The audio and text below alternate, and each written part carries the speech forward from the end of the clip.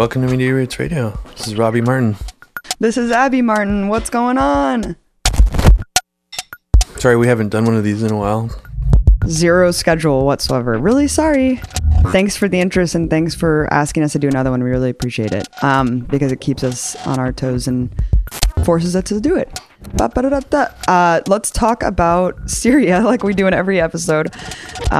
There's just a ceasefire agreed to by Russia and the US, and I'm assuming Assad as well, about not bombing anyone except al-Nusra, ISIS, and quote other militant groups, because aren't the militants who were like actually arming with weapons and funding, aren't those militants as well?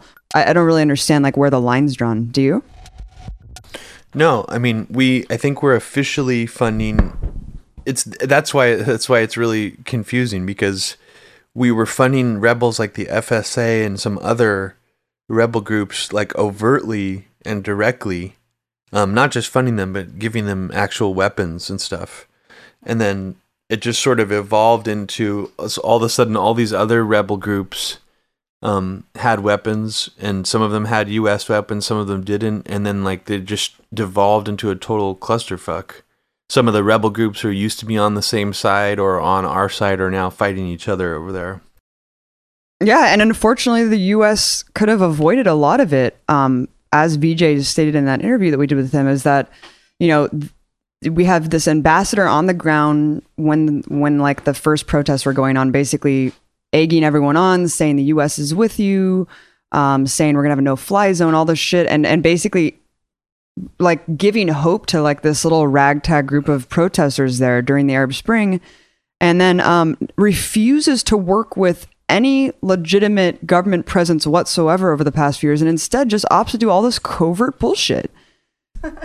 I mean, that's just like one part of it. Like those are like the normal, well, in some ways, like a lot of normal people who just aren't paying very much attention think that that's somehow a good idea, I guess. Cause that's not like sending in ground troops. It's like fighting the evil Assad regime, you know, just stupidity like that. But there's a whole nother level to it where like seemingly intelligent intellectual people will like try to rewrite modern, like recent history about this situation to ignore and omit like all of the meddling that we were doing in Syria this whole time. Like they will ignore every step that we took and just sort of like start the clock at the point where civil war was already full blown. Like in a lot of ways, that's the only way their arguments can work, is if you isolate the timeline to like a very small fraction in time. Because if you take it back anymore, you know, like a few years earlier, then it's clear that the US is meddling in a sovereign nation because it's always wanted to destabilize this part of the Middle East. Like there's no question about that.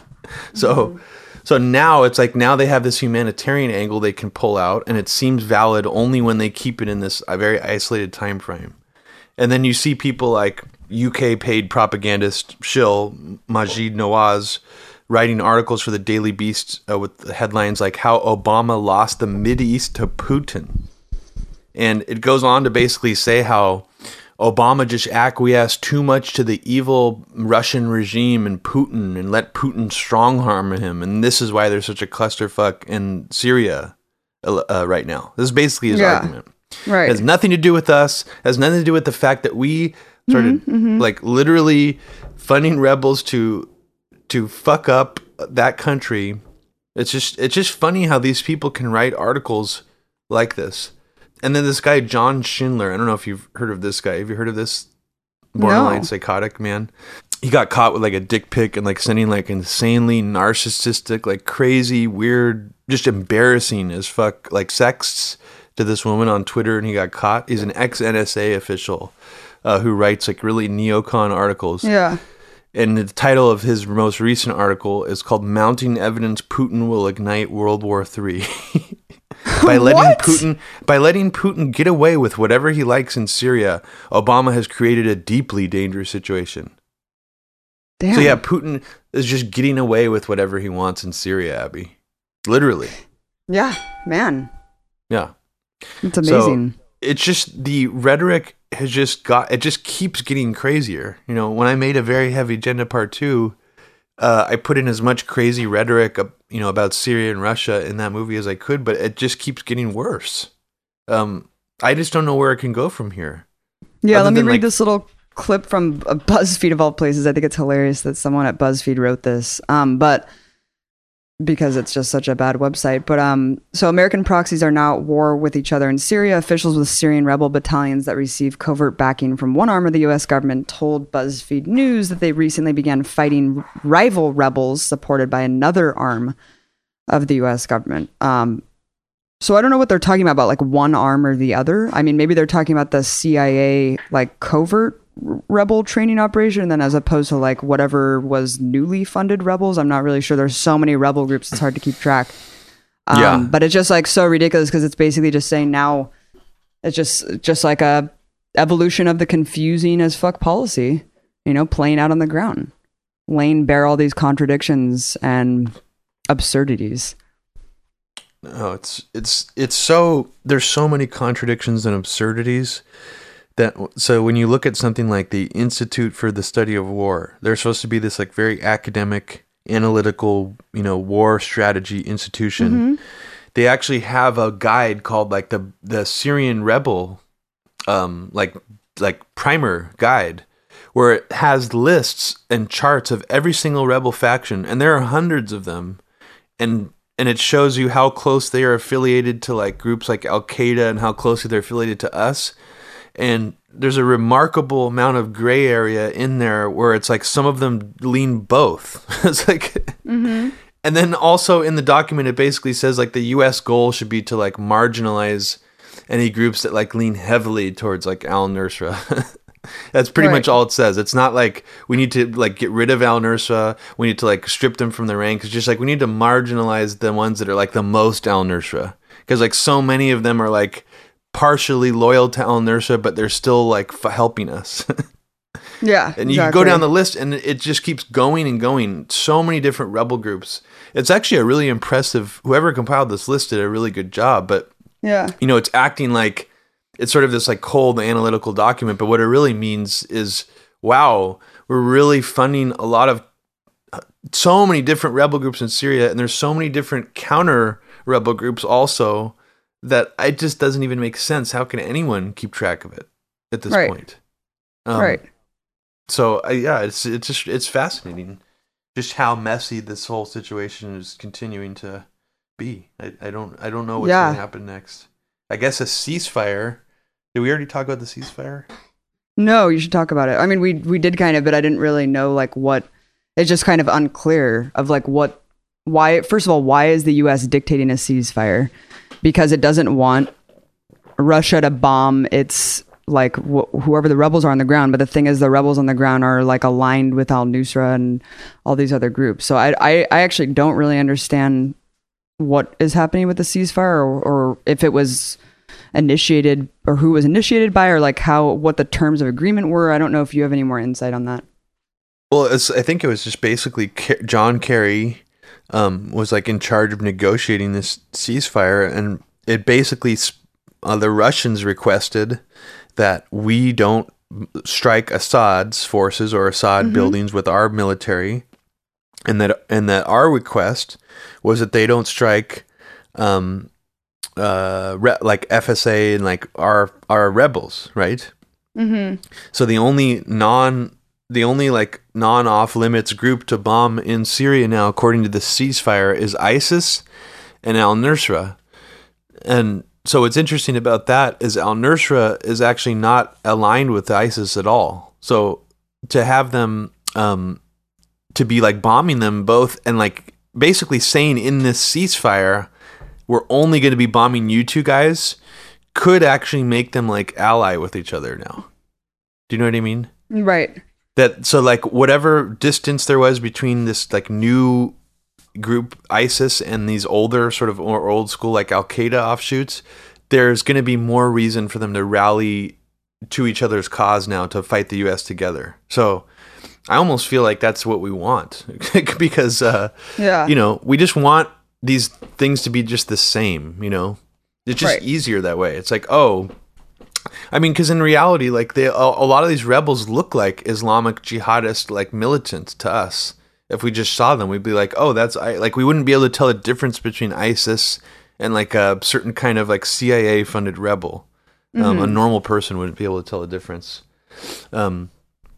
So yeah, that's the ceasefire.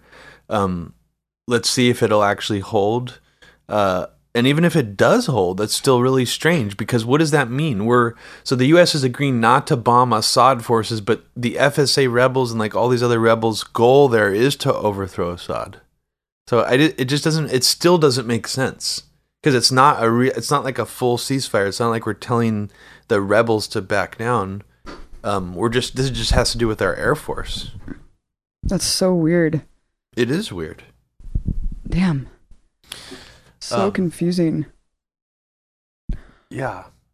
Yeah, now John Kerry is going out to Hollywood to meet with the top Hollywood producers. They don't really say who, to discuss countering the ISIS propaganda message, like in the form of Hollywood films. Yeah. So this is hilarious. So this is, Hollywood's relationship with the U.S. government's really nothing new. I think my brother and I have like talked about this extensively before about, it can go from basically giving free props, like military props, to studios that want to do like pro-US movies, or it can go as extreme as Catherine Bigelow getting actually CIA classified material that the Gitmo like prisoner can't get. You know what I mean? Mm-hmm. And so it can go one or the other, where you see all these really close connections with Hollywood. But what's really funny is what you're talking about, because John Kerry just proudly tweeted this absurd tweet of him like sitting at a fucking round table in some ridiculous like office, and he was just like, yep, just having fun with all these Hollywood executives, just making sure like they're countering ISIS well. It was just like, what? Like, it was just really weird to just have him be like, yeah, I'm just taking some time to go meet with Hollywood, making sure their narrative's right on track. Yeah, it just doesn't even, I mean, how would they even achieve that, to like counter the ISIS message? I mean, what does that mean, counter the ISIS message? What does that even mean? I mean, I think it just means like some kind of weird, I mean, they don't say what it means. So, maybe they're promoting like more Western values, or maybe they'll have scenes in movies showing, someone trying to recruit someone into like an Islamic extremist group and then realizing they made a big mistake or something. I don't really know what they could possibly show in like a Hollywood movie that would sway somebody like considering joining ISIS from like not going there. I'm not exactly, I'm confused about that. So, I mean, what, in your mind, what does that even mean to you? Like, what? I mean, I don't know. It's just scary, because in light of, seeing like the X-Files episode, where it's just like this really dumbed down, extremely simplistic view of like Islamic terrorism that's like super devoid from reality, whether it's that, or it's Homeland, or 24, or really all of these things. It's like, I don't know. Or when you get into movies, it's, American Sniper, this new one about Benghazi. I mean, who knows how much consultation there is going on with the government or not, or just knowing that that's going to get you in a more favorable light with the government. And therefore, like in the future, you'll be able to, get more information or work with them on other projects or whatnot. I mean, it really is interesting, because we always talk about the field of journalism and how people self-censor and stuff like that, but Hollywood's just a whole other beast, and so much more insidious. Well, I mean, they actually had like, there was a famous like Hollywood producer who was like a CIA guy for a while, and he was putting, I mean, like a lot of the stuff he was involved in is like overt propaganda. Some of it's very good.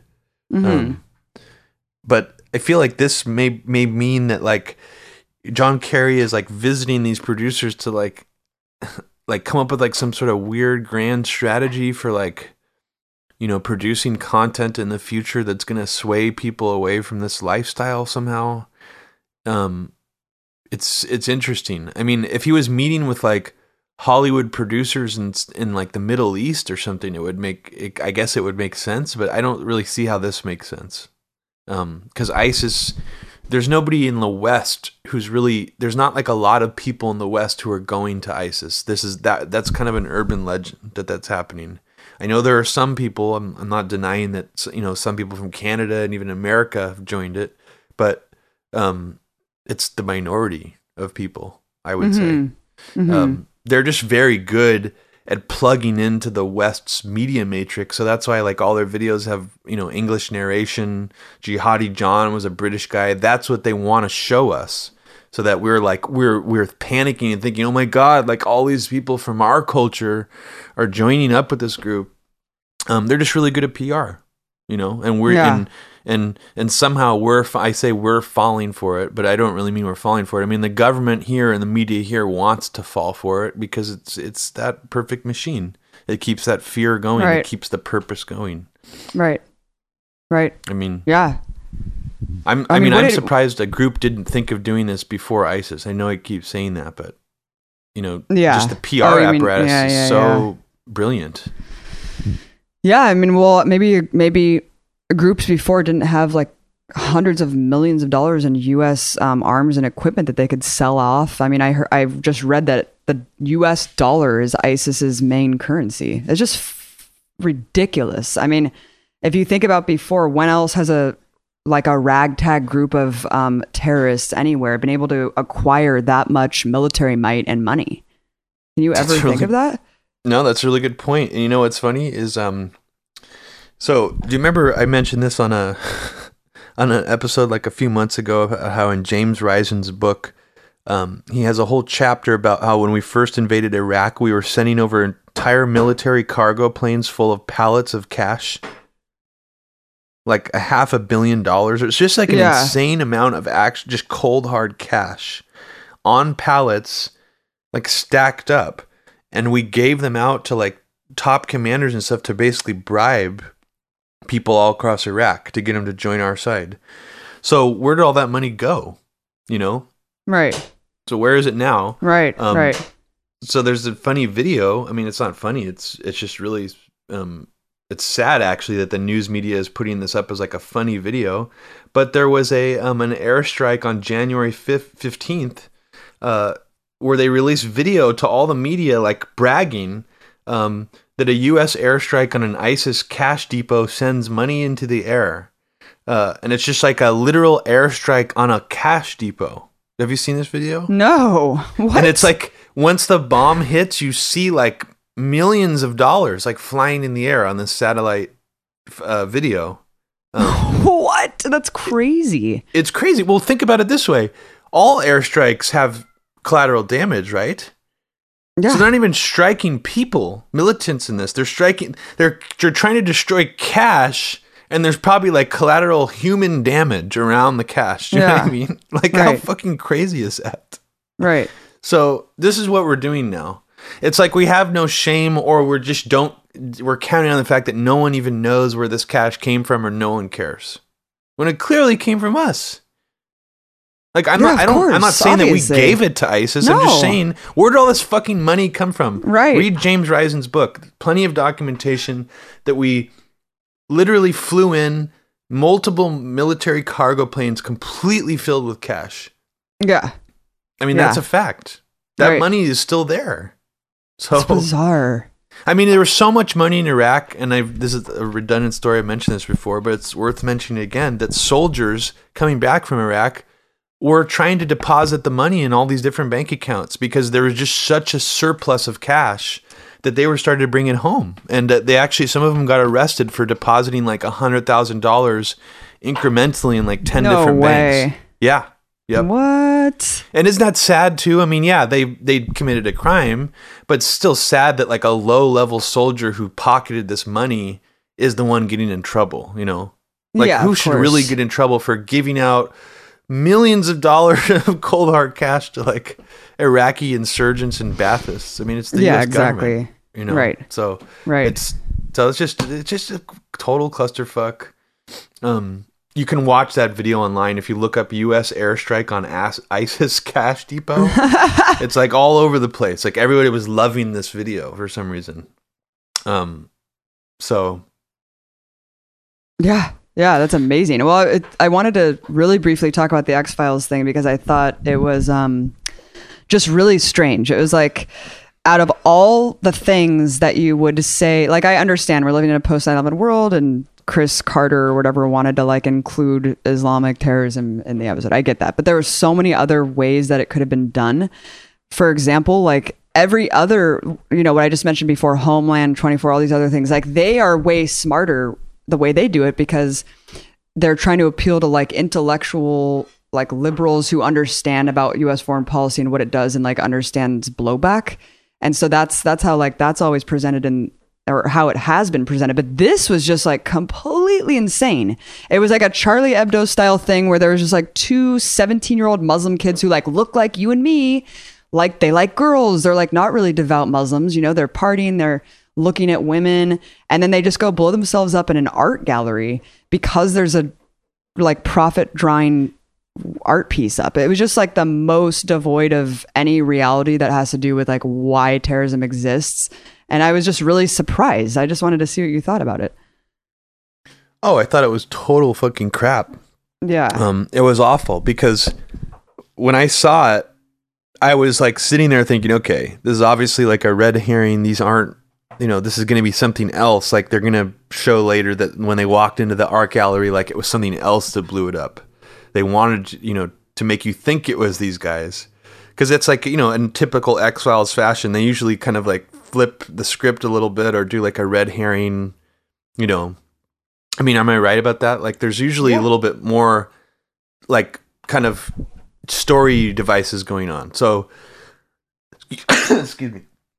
So when I saw that, I just assumed they were going to like explain it later as some kind of supernatural thing or something.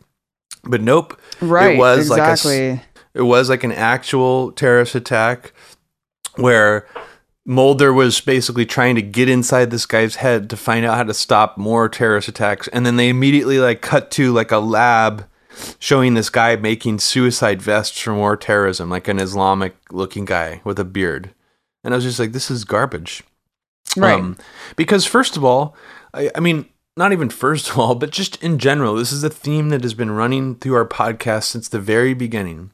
If Islamic terrorism was a real threat here, we would see it. We would experience it. We have literally not had anything resembling like a legitimate Islamic terrorist attack here, unless you count 9/11. If you believe that can be characterized as that. What has happened here since? Am I missing anything? I mean, even if you count the Boston bombing, did they say that was out of jihad or anything like that? I mean, I'm just trying to figure out, where does this mythos even come from? It's like the most self-created, non-existent. It's not based in reality at all, and yet it continues today. It's the strangest thing. At least Homeland has a lot of stuff like happening overseas and like covert CIA operations and stuff.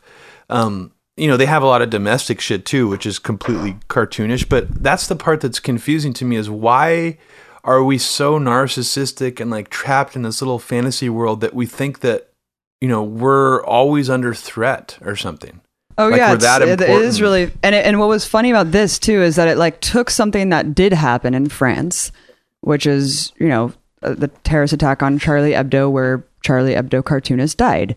But it conflated it with basically saying that this could happen in America, and in fact, it's likely that it could happen. It could happen with anyone that looks like you and is like young and a cool acting Muslim, and they will still blow themselves up because they're so offended by this cartoon thing. And I just thought, wow, it's like you just said, it's like we're so narcissistic that we're taking something that actually has like a very sordid, complex history of like racism and that cartoon and all of the things that it was doing for years and years and years to demonize Muslims and to focus on Islam and whatnot, and so much complex things going on in France, and apply it to our society. And I just thought that was really facile and bad and a weak plot. And I really, really did and was hoping that it would be like way more complex. And I was like, yeah, it's going to be like a total twist plot. And then it was just that the whole time. It was very strange. Yeah. I mean, like I've been saying for a while, you've been saying this too, is even just the idea of like suicide terrorism. I mean, that specifically has not happened here. at all. Like not even an attempted. I mean, as far as I know, I don't even think, has anyone even strapped a bomb to themselves and blown themselves up here in the United States ever? Like since like maybe the 70s or something. I mean, has that happened here? Right. I'm just like honestly asking the question because this is like the form that we always see it in. This kind of like suicide attack is the scariest kind of attack to us because it's like the person doing it doesn't have to escape. So it can really happen anywhere. It can happen in a shopping mall. It can happen in a nightclub, in a movie theater. But it's strangely disconnected from reality. Even in Israel, suicide bombings rarely happen. I mean, it's like they happened a while back, but like you haven't heard of one happening in a really long time. It's not a common thing anymore. But what is common is like mass shooters here. People blowing up, taking out an AK-47 in a movie theater and gunning down like 15 people. I mean, that would have been something that the X-Files could have opened with, where I would have been like, wow, that's really scary, Maybe showing the Muslim guys go into an art gallery and then like a guy... Hello? Yeah, totally. Yeah, Hello? like going into art gallery and like starting a mass shooting in there, like making you think, oh, these Muslim guys, maybe they're terrorists, and then like they get blown away by a mass shooter for no reason. Yeah. I mean, that's actual reality. But for some reason, it's easier for us. I think it's easier for us to project into this like fictional narrative things like that. It's they easier seem for like us to they're just say ripped from the their headlines. violence. We don't do violence. They do violence. It's easier to just understand their, like them, the otherism of like, these people do this. These people cut people's heads off. These people blow themselves up over cartoons. It's like something that we can never relate to because it's like so... it's like so just barbaric and crazy to think that you would blow yourself up over a cartoon. It's like that's what they want us to think. And how strange is it too that this is our culture and our like sort of entertainment media is so obsessed still with this concept of like an Arab or a Muslim guy strapping a bomb to himself and blowing himself up in America. When how often does like our entertainment culture touch mass shootings that are done by white people here? Seriously, when is the last time you saw a movie or a show about mass shootings in America? I can't remember. I think the last time was I can't remember Elephant. At all. Was Elephant. I've never even heard of that movie. It's a Gus Van Sant movie about Columbine. And so basically the iconic Columbine shooting 20 years ago or whatever. And the only reason I think that movie was sort of able to slip through is because it's very done just without commentary. It's like almost kind of like showing that they had like barely any motivation for doing it. It was sort of a very dry examination of the whole thing. It's very creepy. There's no sort of cathartic outlet for that. Like, what are you supposed to do with that fear? You can't hate everybody around you. Right. You can't hate, but like Islamic terrorism is a perfect outlet. It allows you to hate and be scared of like a group of people that you rarely ever encounter, that your government and media has been telling you to be afraid of for the last 15 years. Yeah. And then it makes it into this like giant thing where, whenever a terrorist attack like the Charlie Hebdo thing or the horrific attacks in Paris or anything that happens in Western civilization, it becomes this crazy thing where people make it all about Islam while ignoring that, once again, the vast majority of victims of terrorism are Muslims, and how we are carrying out violence, or at least our governments are, on behalf of us and sponsored by our tax dollars every day. That's completely normalized and killing hundreds, if not thousands of people every week and month in our names, Muslims that are just getting wiped off the face of the earth. And it's just a completely normalized thing. So it's just like our violence versus their violence. It's like their violence is barbaric and incomprehensible, and why do they want to disrupt our beautiful, perfect Western They're a lives? death cult, Abby. They're a death cult. Oh, and I wanted to say something else really funny that I saw the New Atheists talking about. They always have really just completely unbeatable logic about how religion's the root of all evil in the world. But one other funny thing that they were trying to say was that, so U.S. interventionism has happened all over the world, right? All across Latin America, South America, the coups, the death squads. They're like, where's ISIS? If you're going to blame ISIS on U.S. foreign policy that has caused these vacuums and and not religion, where's the ISIS of Latin America? And it was just so funny that this person actually said that, because I was like, oh, you clearly haven't done any research, have you? Because not only was there an ISIS type group, but there were several ISIS type groups and actually trained and sponsored, like literally by the US government. So yeah, let's talk about the ISIS style groups that were getting trained at the School of Americas and then going off and killing, committing massacres of 800 people, hanging them up in trees and shit like that all across Latin America just mere decades ago. It's just like, what the hell? They didn't throw gay people off roofs. They didn't do that. I mean, do you understand that these people are such teenage mind, like they debate as if they're in like a freshman debate class in high school. Yeah. They move, their go-to tactic is moving the goalposts. It doesn't matter if you point out something like that. They'll come up with something as dumb as what I just said. They'll come up with something extra, some extra spice that like only a crazy Muslim would do this. Like no other kind of death squad group would throw a gay guy off a roof or cut off a woman's clit or stone a woman in the town square. Like they'll come up with a litany of different things that'll just create this sort of like extra edge to them. And I just find it funny. I mean, they refuse to acknowledge. I mean, it's what you just brought up. Reality. It's like well, yeah, not only reality, but Sam Harris and these other people. They believe that our foreign policy has some kind of altruistic bent to it. They actually believe that. Yeah. That's a fundamentally flawed framing in which to argue anything from. Because if you think that, you basically have then you're morally superior. Then you're using moral superiority as your basis of an argument, which automatically makes it like wrong. Yeah, it even goes against traditional military strategic planning too. I mean, if you know anything about like strategic like military maneuvering, they don't look at that stuff with like a moral lens. I mean, a lot of the time they're just gaming shit out. Here's one thing that like totally debunks that. Hillary Clinton. Okay, so in 2009, when the Honduran coup happened, if people don't realize that happened, there was a coup on Honduras. And of course, everyone looks to the U.S. when there's a coup. And if the U.S. says it's legitimate, they ignore it and they let the coup happen, right? This happens all the time. And if it's not the US actually facilitating or sponsoring the coup, it's like their backing of the coup, like basically plays out whatever happens in that country. So this happened in Honduras. And Hillary Clinton publicly, Obama and all these people were saying, oh my God, it's horrible. Of course, we don't support this military coup. And Honduras was even like, OAS like said like they were not going to, you're off our list or whatever. And we give Honduras a shitload of military aid. And so Hillary Clinton in the back channels during this time, and she wrote about this in her book, this like how she's, like she's so stupid enough that she goes out there and says, if Henry Kissinger isn't praising you, then you're bad on foreign policy. So this is how just like arrogant and stupid she is, that she actually wrote in her book how she was proud that she used her position to ensure that the coup would stay. And after that coup happened, homicides in the country, and mind you, Honduras was already the #1 murder rate in the entire world.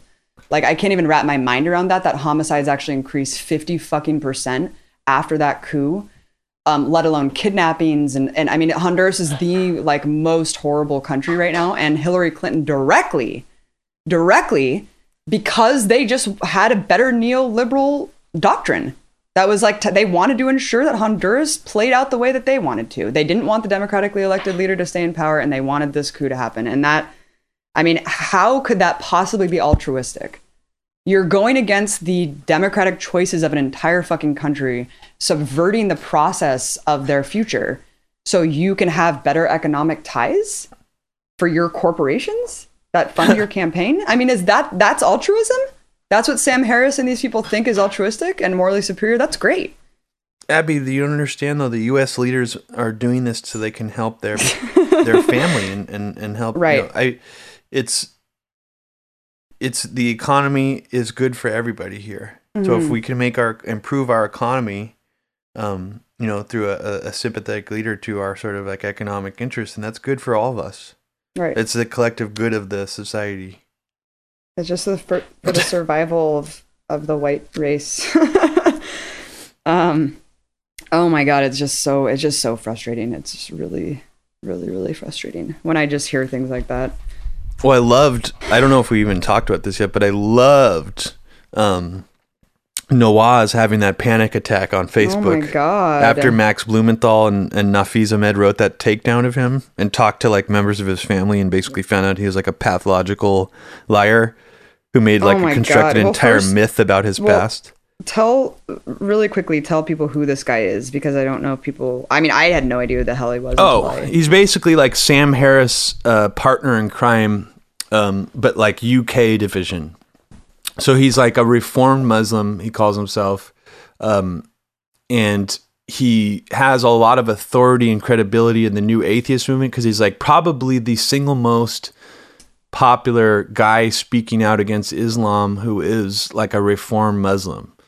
And the funny thing about him is he was actually part of this group called Quilliam that the UK government... That was his think tank. Yeah. He founded it. Yeah. Oh, did he actually found it? Okay. Yeah. The UK government at one point was funneling like millions of dollars into this think tank for counter Islamic extremism, like some kind of like counter Islamic extremism state program. And they were donating millions of dollars to this group. Are you still there? So it's just fascinating to me that somehow this guy is really credible among all these new atheist people, and they don't even care that David Cameron was paying this much money to his group. Like, it's irrelevant to them. And it's at a certain point you're wondering, well, how much of what he says is funded propaganda? And it's hard to tell because the shit that he says is manipulative. It uses lies of omission.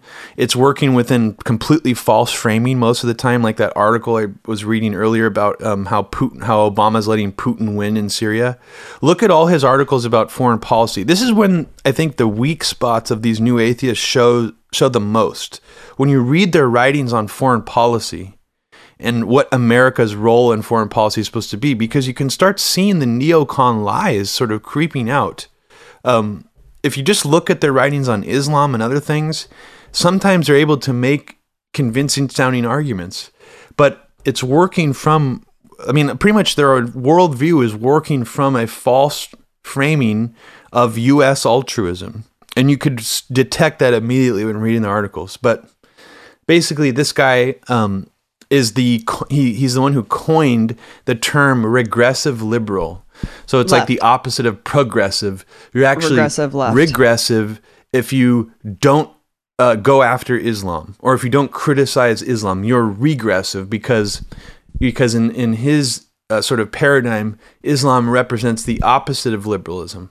So just like someone like Robert Kagan and other people, he is bastardizing what the term liberalism means to basically force in an internationalist, liberal interventionist mindset, which is that outside of the borders of our country, if people are acting, or countries or anybody has like non-liberal way of acting, like their society is not liberal, like they stifle women or anything like that, then if you're not concerned about that and you don't actively want to stop that, that pretty much makes you a regressive, is his claim. Yeah. And what's really, keep going. Oh, that's pretty much all I have to say about, you just explained it perfectly. And I think that, what's really damaging about it is that, like you said, he's basically just conditioning everyone to think that liberalism and being on the left means that you hate Islam and want to invade Muslim countries. It's just completely batshit crazy. I don't think many people buy into it because 99% of all of their followers are all just like rabid Islamophobes. So it's just like really startling when you see, oh wait, you guys don't care about gay rights or women. You guys actually hate gay people and like are obsessed with feminism and third wave feminism as if it's like some giant threat. And I noticed the recent wave of like attacks. It's so funny too, because every time you tweet about this, like an army of his trolls come after you, like come on your Facebook and all this stuff, and they say the dumbest shit, and it's always concern trolling. If people out there listening don't know what concern trolling is, it's when you pretend you're something else and you act concerned about something. So it's like when someone would tweet to you or Facebook message you and say, Abby, you know, I really was like a fan of your show before, but you're becoming like really illiberal. You're starting to sound really regressive. And I don't know if I can be a fan of you right now unless you go after like Islam. Right. It's like, what? It's like no one in the world who has heard of you or heard anything you've done or listened to this show or watched Breaking the Set or Empire Files could even possibly think that. It makes absolutely no sense how someone could say that about your work who has paid attention to you before. Yeah. It's the funniest thing I've ever seen. And the amount of people saying that kind of thing to you on Twitter and Facebook was so funny because it was all manufactured. It was almost like they know that that's the only way to really try to get under someone's skin is to concern troll them. Right. Because other things don't work. It's just like... they're resorting. I guess it just makes me feel like they're more pathetic than they let on. But well, it's funny and it's very obvious because like a lot of them were super misogynists, surprisingly. You know, saying a lot of clit cutting off comments going on. You should get your clit cut off and then talk and stuff like that. And I was just like, why is it that all these people refuse to accept that they're misogynists and bigots? I was like, and then I tweeted out that guy saying I should get my clit cut off and that I'm a well-groomed meat puppet. And he was like, but that does not make me a misogynist. And I was just like, wow, that's so weird. And then like I tweeted it out. It's like pretty incontrovertible that guy is a misogynist if you say that to someone. But instead, I got a flurry of responses from people who were like, oh, misogynist. Oh, another trope, another like empty trope, just empty definition. It's like, what? Like, so bigotry and misogyny, like what actually would constitute bigotry and misogyny to these people? That's what I want to know. Yeah, it's so funny. Is there a threshold or these people who go around screaming about PC police and empty words like that? It's like at a certain point you have to wonder, dude, why are you so obsessed with people using real words? Like so obsessed with acting like those words have no meaning. Right. You know? Like the word, like it reminds me of those people who talk about how anti-Semitic means nothing because all Arabs are Semitic. It's like, dude, why are you so obsessed with making that point? I'm actually thinking now, are you anti-Semitic? Because you're so fucking obsessed with bringing that up. It's actually really suspicious to me. Right. So it's the same thing with these people. When they obsess about feminism, obsess about using the term misogyny, it's like, at a certain point, you have to wonder why. Right. And I honestly think a lot of these people are like younger, late in their late teens or early 20s. It explains a lot about the way that they behave on the internet. But I have more respect for people who are openly bigoted and transparent and candid about their bigotry rather than quasi-intellectuals who pretend that they're not bigoted and who are clearly misogynist and bigoted. The amount of these quasi-intellectual people who go around with this point of view, I just find it fascinating.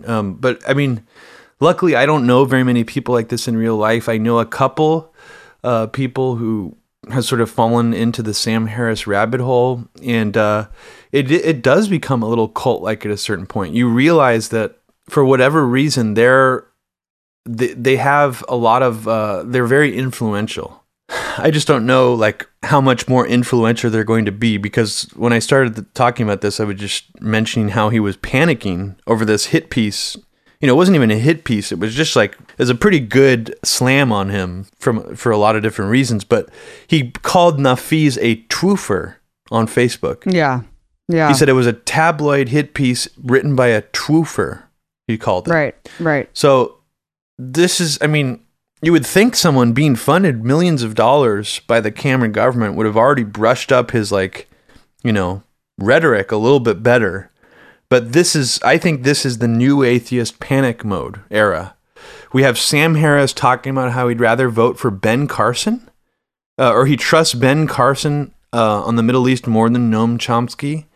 So you have these new atheists going a little bit further than they went before in their rhetoric and saying things where it's actually, I think a lot of normal people are going to start being like, wait, what did you say? You'd rather vote for Ben Carson than Noam Chomsky? Like, I don't like Chomsky either, but wait, why would you say that? Like, oh my God, did you see Noam Chomsky respond to that though? It was amazing. No, I didn't. So Al Jazeera interviewed Noam Chomsky recently, and the Al Jazeera guy was a guy who Richard Dawkins, I forget his name, Richard Dawkins did an interview with him like a year ago or whatever, and like mocked him the whole time about whether or not he believes in a winged horse, because apparently in the Quran, Muhammad flies a winged horse to heaven or something. I don't fucking know. But it was just like a really cringeworthy interview because Dawkins just kept like doubling down on that point and saying like anyone who believes that, like how could he even have a conversation with them? And then turns out like a couple months later that Dawkins now, even though he had that interview with that Muslim guy on Al Jazeera, he refuses to do interviews now with any Muslims who believe in the winged horse thing. He like went on set and like asked this Muslim guy who was going to interview him, like knowing before he went on there that the guy was Muslim, you know, and agreed to do this interview, and goes on set and says like, do you believe in the winged horse thing? And the guy was like, yes. And he was like, I can't talk to you, and like walked off. Holy shit. Oh man. Yeah. This is beautiful. Yeah. I mean, so I really have to say like, yeah, it's like watching the total collapse of like Christopher Hitchens towards the end of his miserable fucking life. What use is it to just talk about how evil someone is over and over again? It just doesn't make sense. Like, what's the point? I mean, even if you are intellectual, even if you are really believe it, you even have to maybe check in with yourself at a certain point. Like, why am I writing so much about how bad Muslims are over and over again? I wanted to also move on really quickly to another kind of sycophantic audience that I just encountered right before this interview, which is Bernie Sanders supporters. I wanted to preface this. I just wanted to preface this conversation by saying I totally 100% agree with his domestic agenda. I 100% totally believe that we should have totally free universal healthcare, free college education, everything that he says I love in terms, you know, breaking up the big banks, The problem is, and I think that it's really important for people to not be sycophantic, blind idiots and just be able to talk about facts. And, you know, you can look at the spectrum of candidates and say, yeah, clearly Bernie Sanders is the most liberal. Clearly Bernie Sanders is the most anti-war, but it doesn't make him anti-war. And I think pointing out certain facts about what concerns me about his foreign policy shouldn't cause people to become like fucking babies and be like, you're playing to the neocons. Oh, what? Who's better? Hillary? Oh, Saddam. Like, I brought up the fact that, for example, Bernie Sanders voted for regime change in Iraq twice in 1998. I think that's a significant thing because it's just going back to the whole neoliberal side of foreign policy, which is the interventionism, which is the humanitarianism, which is the sanctions, which is the no-fly zones and funding rebels. Yeah, it might not be ground invasions of tens of thousands of U.S. forces, but these things still do maintain empire in an extremely dangerous way and exacerbate terrorism. I think that that's really important to just bring up. And I think that bringing up these things, if Bernie Sanders does have a chance of winning, is good because it's going to push him into maybe not supporting those things. And I think if more people voice the fact that having a Saudi-led coalition in the Middle East is the most batshit thing you can ever suggest, I think that's really good. And I think that more of his supporters should actually band together and force his hand on those things, because I think that is really responsible. And I think that just ignoring and neglecting the things that we don't like about certain people is playing into this whole, you know, sweeping under the rug and let's just band together, unite blue. And I'm just a little bit perturbed because, you know, I just saw this right before we started the interview. I just got like a slew of hateful messages, people saying I'm blocked, how dare I thought I was better than that, just because I tweeted out just a fact about Bernie Sanders voting for this thing that I didn't know about before. And I thought it was significant. You know, I still totally support his domestic policy, but I'm not going to, my whole issue is empire. And he is inarguably going to maintain empire. So, I mean, yeah, he would be the best person to maintain the empire, but it's not going to change the empire. And, you know, it's just a little bit upsetting to me. I just wanted to see what you thought about that. I think the Hillary Clinton thing was like everyone knew. It was like, I mean, I have to give it to Bernie for at least trying to challenge that supremacy because holy shit. Can you imagine? No, can you imagine like the bribery that was going on? Like the DNC is so Clinton Knights. All the super delegates have, Clinton has them in the bag. It's like we've already had this Clinton dynasty, the Blue Dog Dems, and all this shit. It's like they already own the process so much, and they already knew that Hillary couldn't even handle it when she lost last time. That they knew who the fuck would want to go up against that cash cow. It's even still though. It's still, you would still think that other people would do it just for like the symbolism. You know? Of course. The fact that Warren, it started out with like waiting for like Warren to jump in the race and stuff, and it was surprising that no one did. I mean, how many other people did? It was like it was Chaffee, O'Malley, and that other guy. I forgot his name. And I'm just blown away by that's what we had. There wasn't even anybody like from outside the political establishment who wanted to run under the Democratic ticket. So I keep going back to that because to me, that's the most troubling thing about all of this for me. And it remains to be. It's like, and the fact that Hillary Clinton still seems like she's going to win. I mean, I don't know. Like I really feel like, we barely talk about Trump on this podcast, but I really feel like that everybody, including Democrats, but especially Republicans, they downplayed Trump's ability to rise in this election so much that now they're actually fucked because of it. Instead of like trying to fight Trump and trying to like counter what he was saying, they tried to downplay and marginalize him like they did to Ron Paul when he was running. And I think that's actually unlike Ron Paul, because Ron Paul was never like polling number one. This completely backfired on them to the point now where I've actually seen neocons talking about that if Trump wins the GOP nomination, that Hillary might be the only choice. Oh, yeah. No, I think that if Trump wins, I mean, we're definitely going to see. I mean, Hillary's going to win.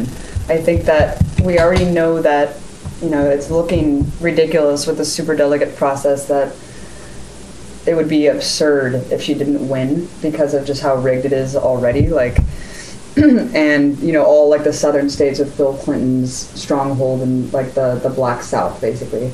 And I just think that that's going to be a really hard thing to break. But I think that if she does win the primary, I mean, Trump is obviously going to win too. And I guarantee you that more people in the ruling class want Hillary than Donald Trump. I mean, absolutely. I mean, it's going to be like a total no-brainer. And, we're going to see a shitload of neocons running to Hillary's side. Probably the majority of them. That's, oh my God. I mean, I was gaming this out a little bit more in my head.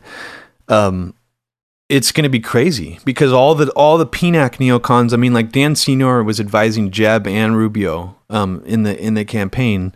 And once they're out, who's he going to advise? Robert Kagan and Mitt Romney were advising, Robert Kagan and Dan Senor were advising Mitt Romney in the 2012 election, and they probably didn't really want him, I mean, no Republican could really seriously say that Mitt Romney was a great candidate. I think most people are disappointed. So in a weird way, Hillary's almost like more a good neocon candidate than Romney. Oh, absolutely. I mean, really, she really is. Absolutely. So that's going to be really fascinating. If Trump wins, we're going to see panic in the neocon world like we have never seen before. Oh my God. And then that's the only, I mean, it's really the only reason I'm like not thankful, but just happy that, someone like Trump is at least fucking their show up, but that's the only aspect I'm happy about. It's like his wrecking ball narcissism is making this more fun than usual, and it's making them panic. That's good, but at the same time, like he is scary as fuck, and he does have like fascist, like overt fascist qualities that his supporters seem to be unable to see. They think, oh, he's such an outsider, he's so refreshing. It's like, well, probably the same people probably said that about Hitler too. And I'm not saying he's going to be as bad as Hitler, but like, I mean, he's obviously not playing by anybody's like rule book, I mean, but it creates an interesting dilemma then too, because it's like, who would be better to have control over our nuclear codes, Hillary or Trump? I mean, I think Hillary would be she's so much worse than Obama in terms of just like a corporate shill, and just so much more worse of like a rabid hawk but then Trump is just like in a league of his own. I mean, all I can base it on is because he has no political experience on his rhetoric. So it's like, I mean, his rhetoric's inflammatory as fuck and crazy. And it's scary as hell. But like, we know that Hillary's also extremely dangerous and already has the backing of Wall Street and defense contractors. So it's like, it really is going to be an extremely interesting election. I think it's the weirdest election that's ever happened in America, where we have this like reality star, unhinged dude like Trump, and then you have Bernie Sanders, like a self-proclaimed socialist, even though he's not really a socialist, and then Hillary. It's like, what the fuck is this? You know, and then like a Hewlett-Packard CEO, it's just like a complete joke. And how strange is it too that like we have a socialist running who is virtually he's like barely talking about foreign policy. It's like shifting all of the liberal agenda over to like domestic issues only. Yeah, because where are you going to get the money? It's like, yes, of course, tax, you know, the hedge fund tax and all that stuff, that's great. But unless you talk about, and I'm really sick of people apologizing for him and saying, oh, because this is what I heard when Obama was running. Oh, he's going to do that. He's going to address that. He knows he can't win. And if he talks about the military now, it's like, no, that's crazy. That's why people loved Ron Paul. Because he went up there and he was like, we need to cut our military by this and that. We need to shut down this many bases. Drones are killing more innocent people than terrorists. It's like, I think Bernie Sanders would get amazing support if he did that. Like, I would really be happy if he did that. I think a lot of people would. And I think a lot of people who understand that we don't want to live in an empire that's killing all these people around the world and destroying so much, I think that they would be really refreshed to see someone like Bernie Sanders really take that head on and address that. So I don't buy that. Right. I don't buy that whole like, oh, he's waiting, he knows he can't win. Why? That you got to take risks, dude. You got to take risks. You got to say what the people want to hear. People want to hear that. It's just people get sucked into this, and it's sad because yes, it's always crucial to bring up these issues leading up until the day of the actual voting. The fact that people are like hands off already, or like, oh, he's just got into the presidency. Like, don't, give him a break. Give him some time. It's like, what are you talking about? This is how, our democracy is so fucked up here that this is really one of the only tools we have to make change is to create pressure right away. Right. Like, there was actually some smart maneuvering on, even though the Democrats and liberals were dumb enough to get excited over Obama. If you remember back to when he first got into office, even people like Rachel Maddow and other sort of like milquetoast liberals were very disappointed by some of his initial steps, and they were putting a lot of pressure on him at the very beginning, and it was kind of like they just gave up at a certain point. Yeah. Well, that's really funny that you say that, because I remember when he first got elected, and that's when he had majority over the House and Senate, when he could have done all those sweeping things that he promised to do, and he didn't. That was the time that we were getting pressure Team of rivals, Abby. These idiots saying, don't pressure him yet. He just got in office. We have to wait at least a year. Oh, well, guess what happened, you assholes? He didn't do anything. And then 2 years later, then you're like, oh, well, he can't do anything now. The Republicans hate him. He can't do anything. What is he supposed to do? It's like, I'm sick of these apologies, dude. Oh my God. I mean, it's really, and it really is true. sad. I mean, and then the flip side of it is true that like Republicans have been like cartoonishly obstructionist to him. Like, That's also true, but it doesn't. It's true. Not an excuse at all for him not moving on all these things, especially Gitmo. I mean, and that should have been even more of a reason. He should have realized how much the Republicans hated him and said, "Wow, this is going to be a really hard term. I need to get this shit passed now." Yeah. Like, you don't think that he knew? You don't think that he knew the obstructionism that was going to happen in his term? Of course he did. I mean, there's so many like, people who were calling him all these, the Muslim thing, the birther thing, racism, all these things that were going against him. And he knew the leverage that he had, and he used none of it because he spent his whole time in office being a nobody and capitulating to these assholes who hated him. I'm sorry, I don't have any respect for someone who does that. Like, I would have much rather him taken so many risks and gone out there and done so many things and risked losing his, like, whatever moderate popularity among, like, moderates. If that's what he was going for, then I guess he succeeded at being, like, a completely milquetoast moderate nobody. who did nothing but maintain Bush policies and normalize them. Great job. Mm-hmm. And then pulled out of Iraq, only to let like the entire narrative become about how we created like this vacuum there, which like ISIS took over. Like the fact, I don't even feel like he's mounted. Robbie, it's sectarianism. Don't you understand? It has nothing to do with the God. war. Oh man, that's Robbie. You know, that's one of the most infuriating things to me. These quasi intellectuals who read The Economist, who when they talk about geopolitics, all they want to talk about is the sectarian conflict. Like you have no moral compass in this. You're just repeating, parroting talking points you've read in like Harper's and the New Yorker. Like I don't want to fucking talk to you. It's total intellectual masturbation. Like this is a fucking disaster where people are dying every day, and America is more to blame than anybody else. So if you want to talk about all the sectarian conflicts and how, you know, the Civil War and all that shit, and how like these factions just can't get along because they're so deeply hate each other. No, it's that's like, complete bullshit. Fuck yourself. No, that's complete bullshit. That's been so proven wrong time and again. Like that same guy that I was telling you about, the Al Jazeera guy, he did a good video explainer about sectarianism versus like politics. You know, like religion versus politics, and he just broke down every faction that has to do with like sectarian like rhetoric, like we hear, you know, that's just like debased or generalized into just merely sectarianism. And he broke down all these different factions in Syria and Iran and Iraq and Libya, and it was all purely political, because when you break it down, it's like there's factions that should hate each other if you're just going by Islamic doctrine that are working together, and vice versa. And it's like everything has to do with just like political grievances that have just manifested into like what we call sectarianism from like a Western lens of people who actually have no idea what the hell is going on the ground. It was really good. But it's just like, it just really bothers me when I hear stuff like that. It's like, do people know that we actually drew sectarian lines and like divided Iraq within like ethno-sectarian like lines, and actually exacerbated all these tensions when we got in there?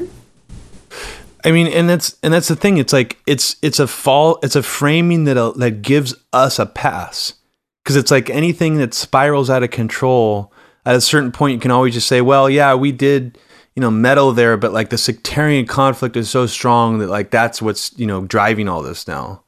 It's such an out, and I'm sick of hearing it. I really am, because first of all, virtually no American here in this country, unless you lived in the Middle East and in that area, you have absolutely no context and real knowledge and experience from what you're talking about. It's pure intellectual fucking masturbation. Yeah. And I'm sick of it. It's in some ways it makes me more sick than people just talk. I mean, again, it's this weird thing. It's like I have more respect for people who talk about carpet bombing than people who talk like that, because there's something weird and very like filled with denialism when people obsess about the sectarian conflict. It's like you're intellectually capable of seeing the full picture here, but yet you choose to obsess over this little aspect to like make yourself feel better.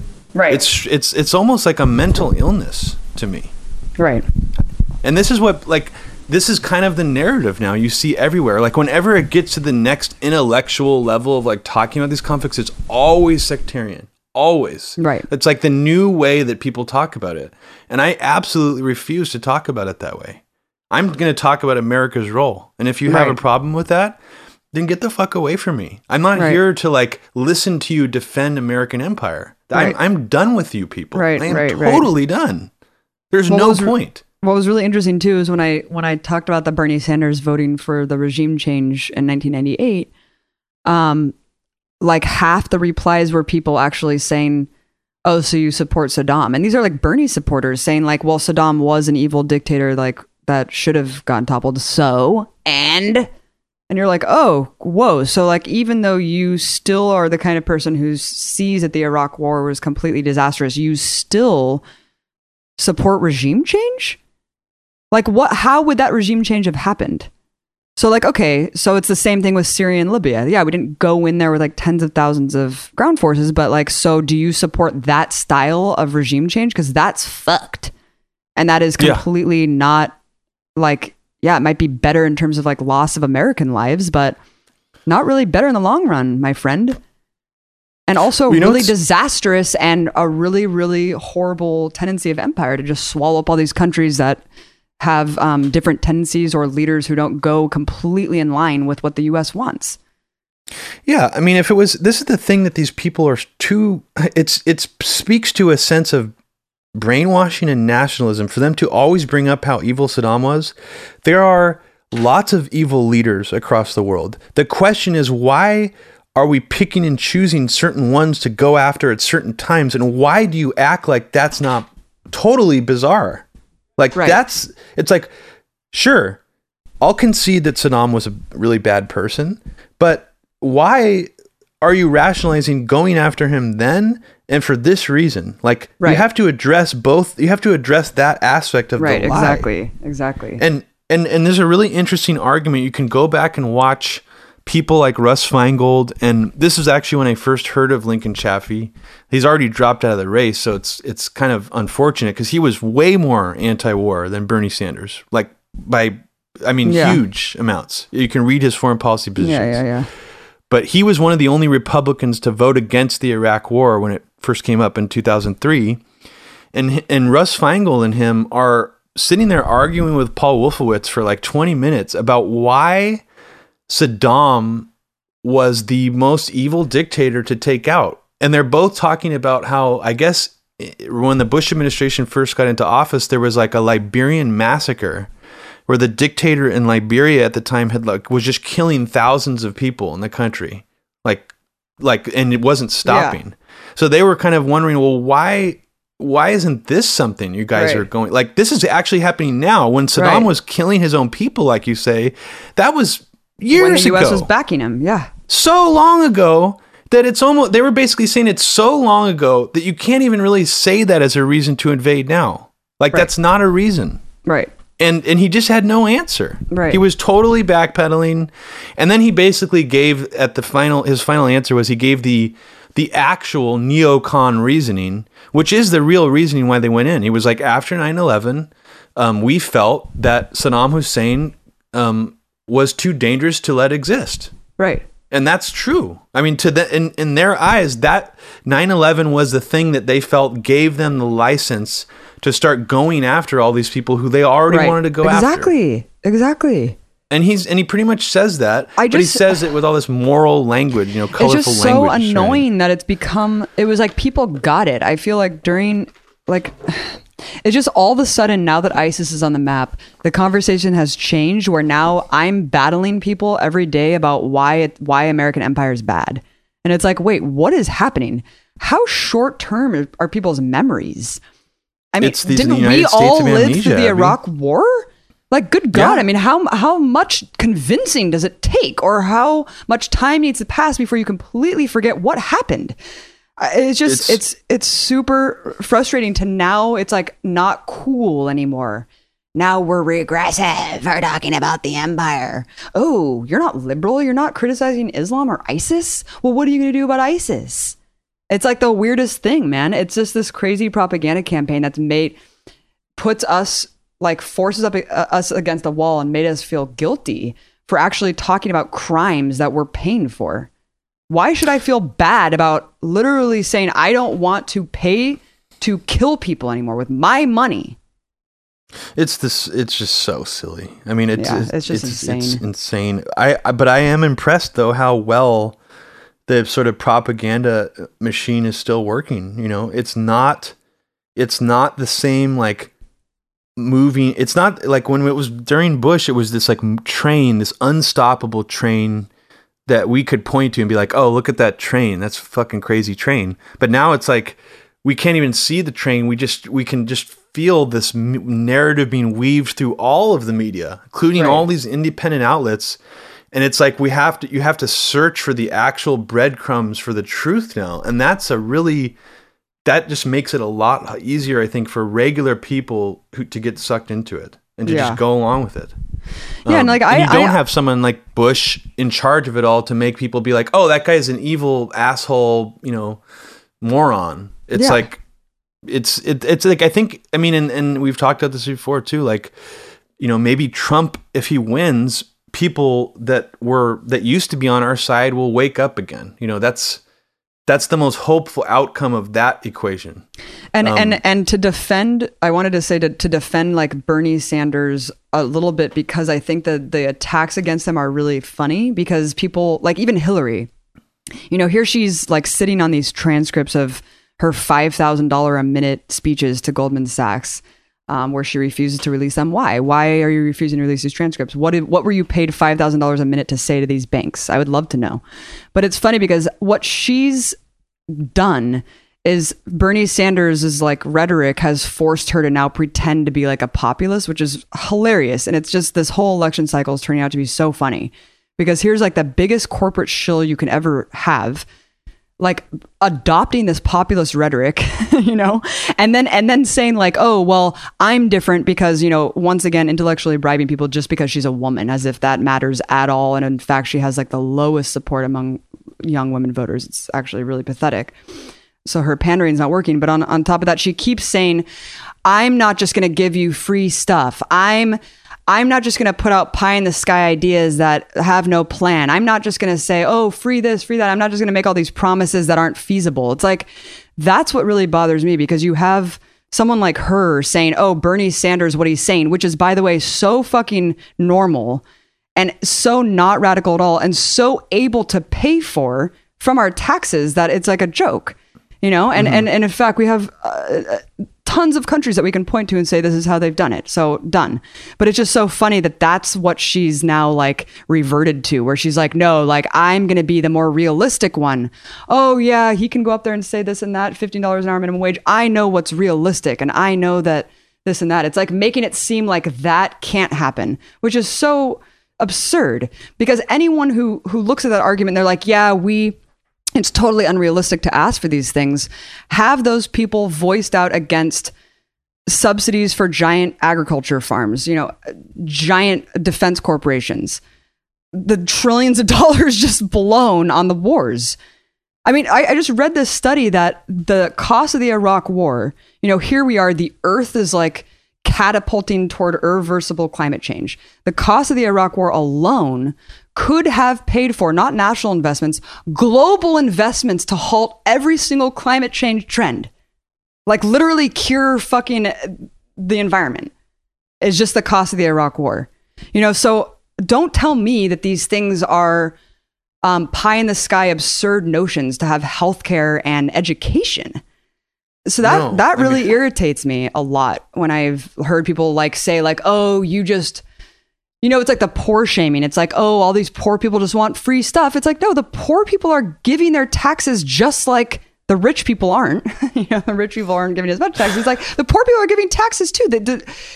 You know, it's just the whole myth of like the welfare queen that's been debunked, or black on black crime. It's just like these myths that continue to denigrate poor people and say you don't deserve things that you should have because you give taxes.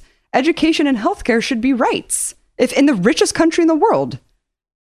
It's so funny that the way that they I hear this our talking point all the time, where it's like, well, if we make corporations pay their fair share of taxes, they'll pass it on to us. They'll make us pay more. It's like, yeah. It's like, well, so you're basically defending a corporation's right to not pay taxes like every other American citizen who'd be like thrown in jail if they didn't.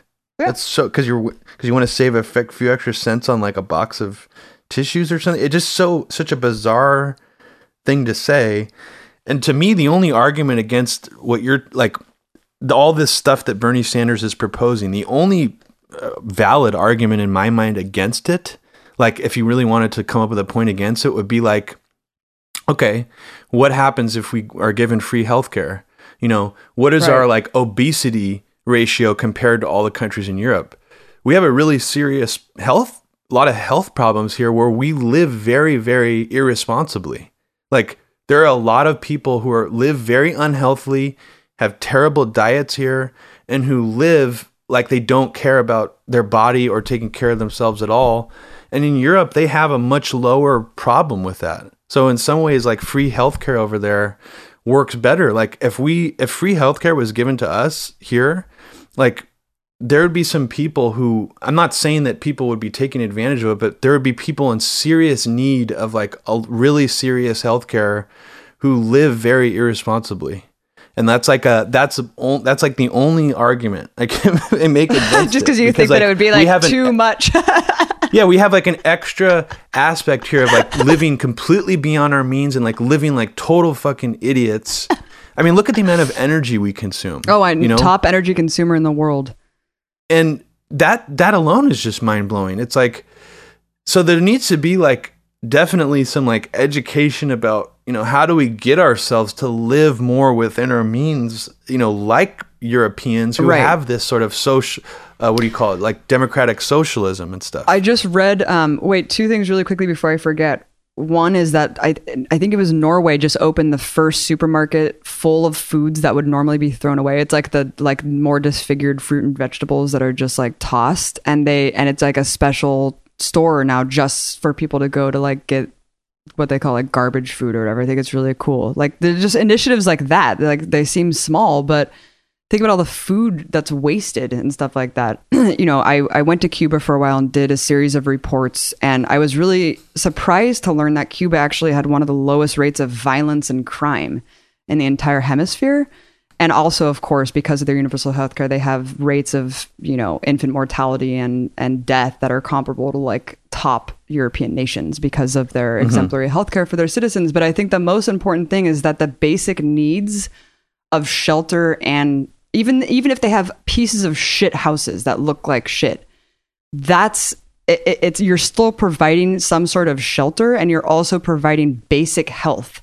And I think if you trace a lot of criminality, I think it's a lot of desperation that is coming from joblessness, homelessness, and being sick, and like having, like you don't have money to pay for your hospital bills, you resort to stealing. I mean, it's just, or resort to some sort of criminality. You don't have a home. It's just like all these things when you're just constantly worrying about how to survive. So like when you have basic survival needs met, then we can start to address crime and understanding structural violence and how things cultivate in a society. But I think that's my argument for universal healthcare, because I think it's a right when you have the richest country in the world that has an insane amount of surplus taxes that we're spending to kill people. Why not spend that money to provide healthcare? And then we can really talk about once people are provided these things, how we can benefit society and improve society. But I think that until those things are taken care of, it's going to be really hard to get to the root and to really solve the crisis. When so many people are just in fucking dire poverty. I just read this study. This is going to make you cry. 51% of public school students are in poverty and food insecure. So that means public school. So of course there's this drive to privatize schools and charter schools. But then on top of that, all the teachers who are already paid shit salaries now have to go into school and deal with like half their students who are coming in with like no shoes, dirty, maybe like didn't eat for an entire weekend. It's just like they're turning their role into counselor, lawyer. It's like the most absurd burden on the public school system to have this inequality, just like gap, just widening more and more every year from the system that we live in. Guess who's one of the biggest like proponents, who's like a really big PR face for charter school? DeRay. Well, besides him. No, it's Dan Senor's wife, Campbell Brown. Weird. Ex-CNN reporter. She's like a huge face of this movement. And when it comes up like on television and like in the news, she's, for some reason, I don't know if she wrote a book about it or what, but she's like the talking head for it.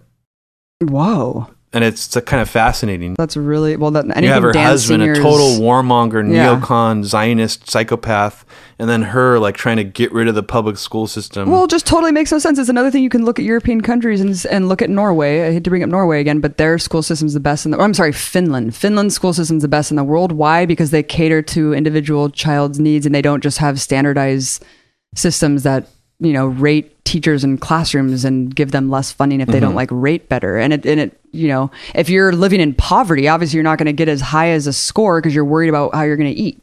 It's like just so sad. It's just a completely rigged system and doesn't make any sense. The fact that schools are being shut down and privatized here is like just insane. Every single neoliberal thing that has happened, like the Flint water switch. schools being privatized. It's like, yeah, I don't think we've seen really any benefit out of neoliberalism other than like complete disastrous environmental and public health effects. So I don't know if anyone else is trying to turn that around or what. But I wanted to say something really interesting about Bernie Sanders and unions, because I didn't know this until Mike told me about one of the biggest unions, SEIU, that like basically just endorsed Hillary early on. And their whole thing has been the $15 an hour minimum wage, which out of all the candidates, Bernie's the only one who's said he does support that, and Hillary hasn't said that. She just said that she supports an increase in the minimum wage. So I think it's really interesting, that whole rigging too, where not only you have an entire union who has like put forward this campaign for the last year, making all of their members like rally and organize behind $15 an hour minimum wage, but then they automatically just like support the establishment corporatist candidate, you know. And not only that, Robbie, but all their union members are now forced to campaign for Hillary. Like if any union member is now forced to do like phone banking, door-to-door knocking, and actually go out and campaign for Hillary, not just the That's union awful. endorsing her. Is that crazy? It's really depressing, but That's crazy. I had no idea that was going on.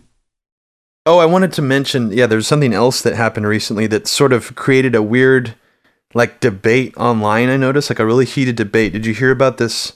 I think it was the South Carolina caucus where a woman, like a civil rights activist, Hispanic woman, got up to try to do a speech, and then like someone they claimed from the Bernie camp, or a bunch of people from the Bernie camp, were screaming English only. What? At her? Did you hear about any of this? No. Oh, the Bernie bro thing where people are like saying that there's like Bernie bros. Is that what you're talking about? I think that it was meant to be part of that anti-Bernie campaign. But I'll just describe it really quickly if you haven't heard of it. But so this, I don't remember her name, but you can look it up online. She was speaking at this like supposed to be like an unbiased, like moderated panel for both candidates, where you're not supposed to like go up and endorse a candidate.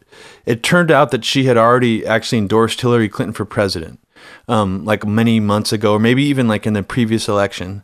But for some reason she was allowed to go up there and speak anyways. And she started speaking in Spanish, and someone from the audience, asked her to get a translator. And then someone else from the audience, I guess, asked her to speak English only. And, what ended up happening is the moderator, who's supposed to be like a neutral party, he's not endorsing Bernie or Hillary, at this convention stage thing, told her, we can't find a translator. Can you please do your speech in English? They like actually tried to find one in the audience, like in real time. And so she did. But for some reason, she went on Twitter later and said that like Bernie Sanders fans were screaming at her to speak English only at the convention. Like it seemed like a totally dirty trick ploy, right? But what was interesting is Bernie Sanders fans were so dumb that they like responded to the false framing, basically saying, no, like Bernie Sanders fans didn't yell that. It's like, okay, like I'm not saying that, okay, I actually take back what I said. I can understand why they would be responding to that and like directly responding to that. But like, let's say that a handful of Bernie Sanders supporters did yell that. How is that a story? Right. Like, what if like a couple Bernie Sanders fans in the front row of this convention screamed English only, or were actually like racist against people who spoke Spanish? Right. Who gives a shit? Right. How does it have to do with Bernie Sanders' campaign? Nothing at all. Right. But for some reason, this became like a heated debate over the past week, until people basically debunked what she said. But then the other part of it was, I was thinking like, what would happen if that actually did happen and you couldn't debunk it? Right. They've already set themselves up for a total framing trap by responding to it like that. Somebody should have gone up and been like, how does this have anything to do with our candidate? Nothing. Right. And also the Bernie bro like mantra too makes no sense in terms of like, why is Bernie Sanders even forced to respond to this? I feel so bad because it's such dirty tricks. Hillary Clinton's so desperate that she's like going out there. Her and Bill have both commented on how like Bernie Sanders Twitter, like bros on Twitter harass women. And they're just like, what in the hell are you talking about? You're talking about like what, 5 troll accounts who like have Bernie avies that are saying misogynist comments. It's just like the weirdest thing I've ever heard. It would almost be like if that was our only point against like Nawaz and Sam Harris. Yeah. And like that's the only thing we could say about them and that's all we talked about. Right, like, oh yeah. Like they were great, but then their supporters were like crazy Islamic. Yeah, like we couldn't argue against any of their actual points. Right. Because I mean, but it's such bullshit dirty trick. This is coming from the same campaign who leaked a photo of Obama wearing a turban. I mean, literally, like that's been proven that her campaign leaked that. Oh my God. Do you remember that? No. It was like Obama in Indonesia wearing like traditional like Indonesian like garb or something. I don't even remember what it was for. Dude, and there's a lot of evidence to suggest that she was the one floating out all that Muslim stuff about him too. Oh my God. Like a lot of people have traced that back. Most of it was not coming from the Republicans in the McCain campaign. So where was it coming from? Right. I mean, come on. These people play extremely dirty tricks. Hillary stayed in the election, in the primary, the last primary, when she already lost the delegate count for like a month. Right. They had to set up a special meeting. Dianne Feinstein, like, secretly whisked Hillary and Obama to her house to like make them negotiate and like for her to eventually concede and step down after she lost the delegate count. Right. I mean, that's absurd. This woman is not going to give up easily. No, exactly. She thinks she's entitled to the presidency and she's not going to back down. And I think it's important to point out, even though Howard Dean denied that this happened to him on my show, Breaking the Set, I think it's really important to point out how quickly the media can turn people against people. And we haven't really seen that happen yet to Bernie Sanders, and I think it's going to happen soon. And I think we're going to see a lot of Hillary attack dirty tricks that are going to really make him look really bad. Because if everyone can remember the Howard Dean campaign, he was winning a lot. He was doing really well. And then the Howard Dean scream. Within 24 hours, he got so knocked down just based on one 24-hour media cycle, replaying that scream over and over again. So, I mean, that's how easy it is. So I think it's important to point that out, and, you know, we'll wait and see what happens. I think it's going to be a really interesting couple months. And I also think that one thing that happened a few months ago, that Black Lives Matter protest that interrupted his speech, I still find that whole thing very suspicious. And it's like, I mean, when I first saw that, like the first thing that came to my mind was, did Hillary do this? Yeah. Because it makes him look weak on like both poles. Because it's like for people who might be more in the center and who might not be very sure of him, like they see that as like being totally weak, like letting a protester like take over his speech. Yeah. And on the other side, you have like the really lefty people who are like, oh, he's being like really rude to these protesters. You know, like he's not. Yeah. You know, like he's not giving them a voice or whatever. It's like it creates like a weird. It's going to be. I think that's going to be a problem for him later on. Mm-hmm. Like I think that actually did hurt his campaign, whether people realize that or not. And I would not be surprised at all if Hillary totally sent those people over to his campaign rally. Yeah. And look at what Trump is getting the most headlines for recently. Like before Jeb dropped out of the race, like the 9/11 he was saying shit about 9/11 that was more arguably extreme than anybody from the Democratic side, which is like, why wouldn't Bernie be saying similar things? You know, well, he did say that he did say something really good about the CIA. Oh yeah, and he talked about Kissinger and how like no candidate should be endorsed by Kissinger. So that was great. That was good. And what he said about abolishing the CIA years ago is great too. But people need to remember that in the 70s was a particularly friendly era for anti-government rhetoric. Right. The Church Committee, Nixon. I mean, come on. Think about the era that we're in. Vietnam. We pulled out of Vietnam. So many things that made people very aware of how fucked up the U.S. government was. Right. Saying that back then was not as risky as it sounds today. Yeah. It really wasn't. Yeah. We had Philip Agee. I mean, that was the era of Philip Agee as a whistleblower. Daniel Ellsberg wasn't even the most extreme whistleblower at the time, you know? So, but it is weird. I mean, that Trump, this is literally a quote from Trump in one of the last debates. He said, We went after Iraq. They did not knock down the World Trade Center. It wasn't the Iraqis that knocked down the World Trade Center. We went after Iraq. We decimated the country. But it wasn't the Iraqis. You'll find out who really knocked down the World Trade Center because they have papers in there that are very secret. You might find that it's the Saudis, okay? But you will find out. I mean, he's referencing the 28 redacted pages of the 9/11 Commission report. I mean, if someone is uncoached and as like unfiltered as Trump can do that, I just don't see why Bernie Sanders can't go there either. Or not even go really there obvious. exactly, but just bludgeon Hillary Clinton with her Iraq war vote over and over again. Dennis Kucinich did that in the debates. Right. And he was in a panel of like 5 people, you know? This is Bernie versus Hillary, man. Bernie needs to go hardcore on her war record.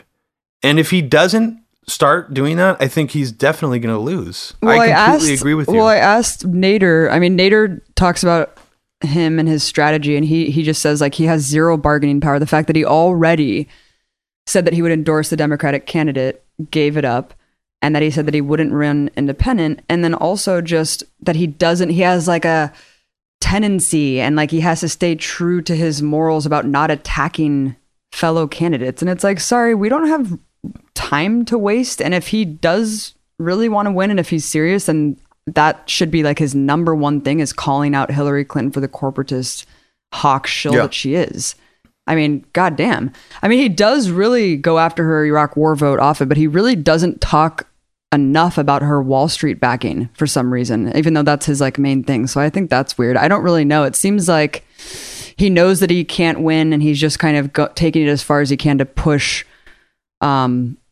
her like as left as he can, and like get seems to be like working, at least in terms of her rhetoric. You see the shit she said about breaking up the banks? Yeah, it's fucking hilarious. And then, oh my god, did you see that the people are bringing up her talking about black people as super predators back in like, you know, during Clinton's like incarceration bills? Oh yeah, and stuff, back during the same era when everybody was racist, including the Ron Paul newsletters and stuff. Dude, so ridiculous. It's just like amazing how horrible the Clinton presidency was. I know that we grew up in a really staunchly Democratic family where like I still didn't really know like Bill Clinton's real legacy until I started getting into politics. You know, I just thought like, oh, he was just like whatever, he didn't really do anything bad. And then you realize how disastrous what he really did was, you know, NAFTA, the incarceration stuff, the 3 strike stuff, and then it's the humanitarianism. It's that humanitarian neoliberal interventionism. The liberal interventionism. Mm-hmm. And as Robert Kagan said, the frequency of interventions between Bush 1 and like the very beginning of Obama was the highest frequency of any time in our history of military intervention. Oh, that's amazing. I mean, we invaded Panama, Haiti, Iraq. I can't even remember. I mean, Sudan, Kosovo, Bosnia. There's so many more. I can't even remember. Highest frequency ever in our history. And most of that took place under Clinton and Bush. Yeah, it's crazy. So, you know, Clinton invaded more countries than the first Bush administration did. You know, I mean, he's only in there for 4 years.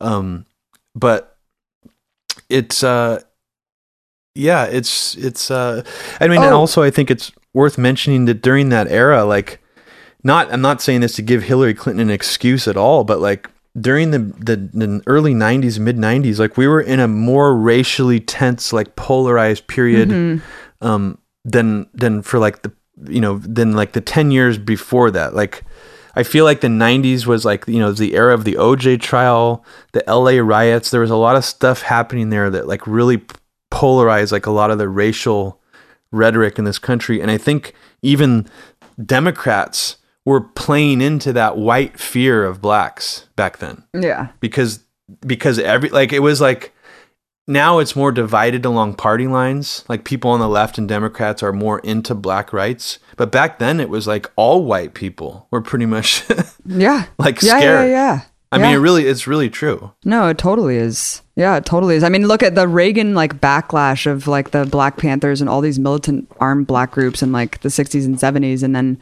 you had the Reagan administration, and then it just like completely got crushed. It was like the psychedelic renaissance, the anti-war movement, and like this black radicalism completely got crushed by all these policies, COINTELPRO, incarceration policies, everything else. And that now I feel like we're finally seeing like a really strong resurgence of it. And finally this like veil of racism is lifted where these people can't get away with being racist like they were, you know, like Hillary was overtly 15, 20 years ago. But now we have like a totally... Yeah. Now we have like a totally flipped script too of like what COINTELPRO, like modern COINTELPRO looks like. Instead of like people infiltrating like Black Panthers to make them like more violent and to like kill cops or whatever. Now we have like bizarre like Twitter figureheads being like signal boosted to like extremely powerful positions like soapbox, you know, or like platforms where they like advertise products and tell like inject rhetoric that actually seems like pro establishment. It's really surreal. It is surreal. Like you already have that happening in the BLM Black Lives Matter movement, like from the very beginning of like this resurgence of what you're talking about. Well, that's why it was so refreshing to go to this conference, and people can check it out on our Empire Files YouTube page, but it's called the Black Radical Tradition Conference in Philadelphia. And it was refreshing to go to it because I feel like the Black Lives Matter movement today is so identitarian, and it's just important to understand that you can't really have a movement unless you are inclusive, you know, and it's not really about race. It's about unifying, about ideology and a class struggle and stuff like that. So it was refreshing to go to this conference and talk to people like Cornel West and hear from all these speakers like Mamiya called in from jail. And we talked to this woman who was a survivor of the MOVE bombing where the Philadelphia police bombed a home full of Black radicals in the 80s.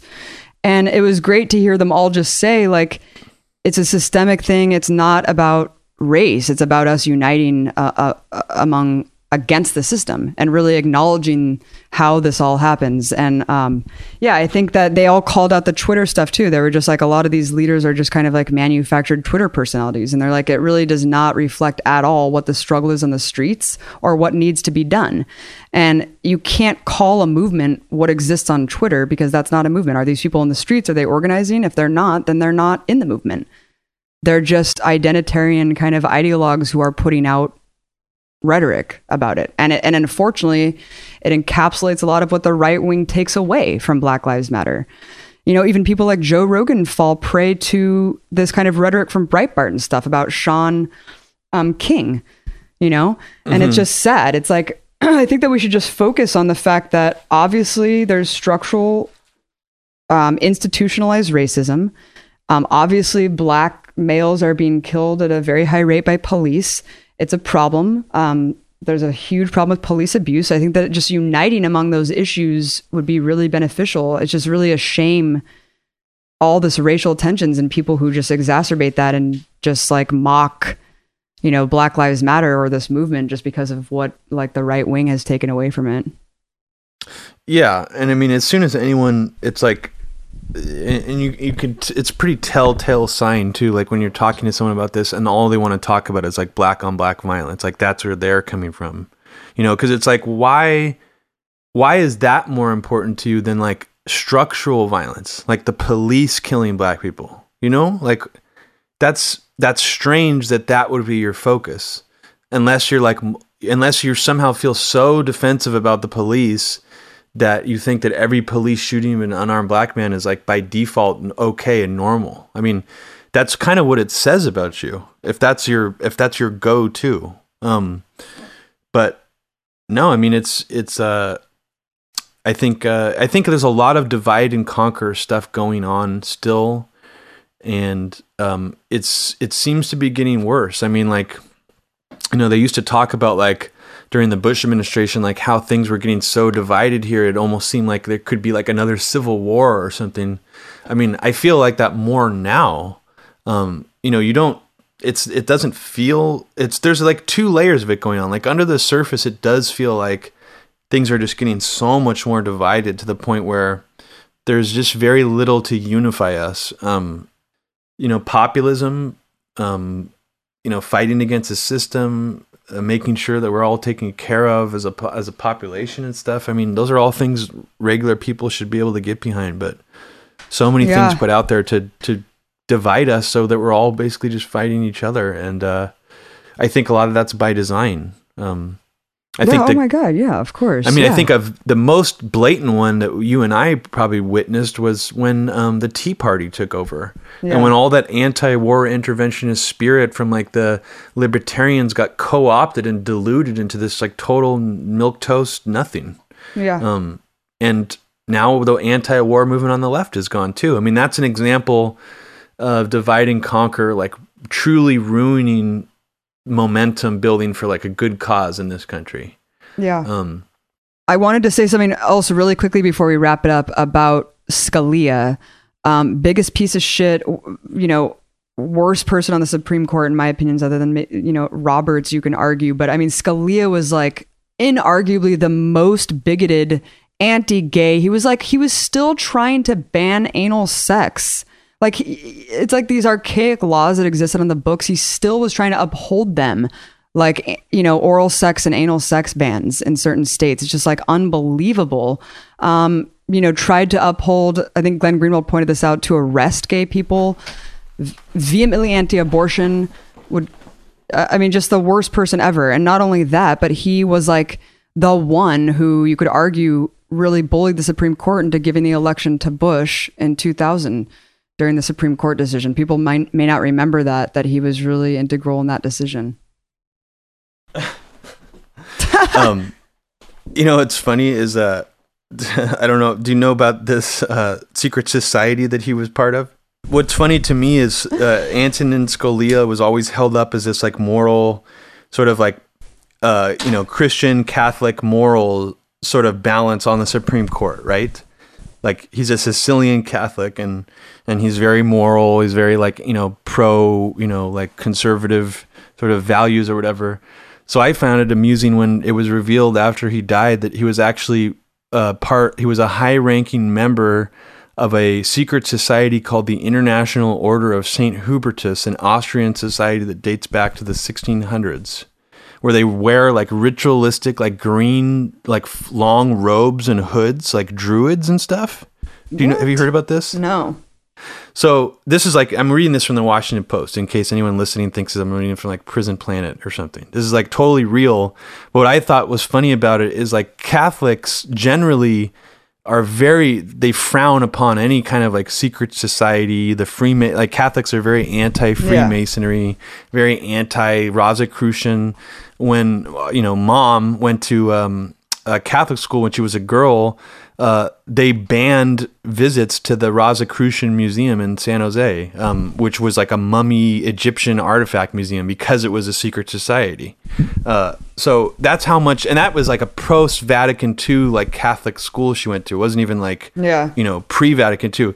So I think it's just a total contradiction of the way people perceived Antonin Scalia as being this like good Catholic, moral compass when he was in like any Catholic, who's like a practicing Catholic would be like shocked to know that he was like part of this bizarre secret society. I really think they would be. So I think that's just an interesting fact that I didn't even hear about. He also supported like executing mentally ill people and retarded people and stuff like that. He's just like really, really bad dude. I can't believe he was on the Supreme Court for so long. It's shocking. Yeah. And one of the best things ever, one of the most embarrassing moments I thought for him, and he probably wasn't that embarrassed by it, but I mean, I cringed for him when I saw it, is when... he supports torture. Yeah. When the reporters asked him about some ruling he made, and if he's like still agreed with it, he gave like an Italian neck gesture to the reporter that basically means fuck you.